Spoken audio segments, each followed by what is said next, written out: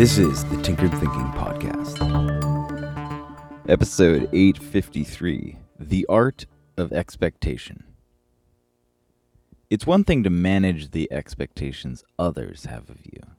You think the project will take 2 weeks, you tell the client it'll take 4 weeks, and to their great delight, you're done in 3. Often we overpromise and underdeliver. We say 2 weeks and deliver after 3. Managing the expectations others have of you is mostly a matter of giving yourself more than enough time and hustling to overdeliver. This sort of trick takes a bit of work. It's easy to deceive our own self into thinking we'll have superpowers, but this can lead to slipshod work done too quickly. Trial and error, with a little reflection mixed in, allows anyone to become quite good at managing these expectations. But what about our own expectations of the world? How do we keep from fooling ourselves when we imagine a certain reaction from the world? We build the business expecting the customers will show up. We fire off the email expecting it will land perfectly. We publish the book expecting rave reviews. We hang the painting expecting wide and wanting eyes.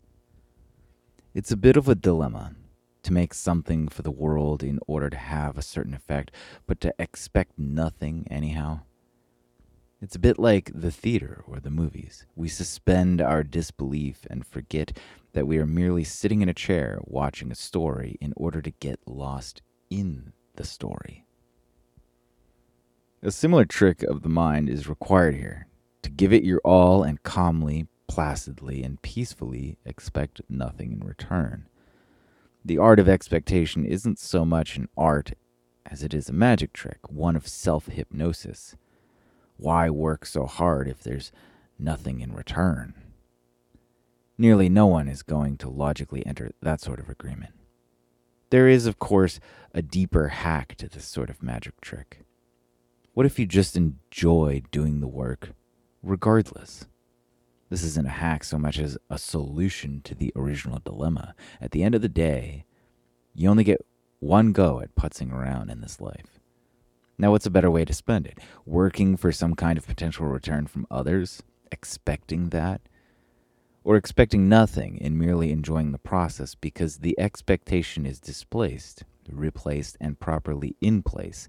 The expectation is that the effort will be worth it no matter what, because it's the experience of that effort that we are expecting.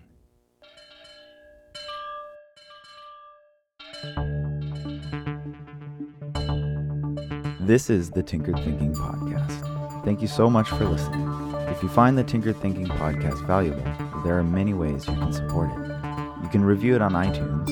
You can share it on social media with your friends. You can blog about it or discuss it on your own podcast.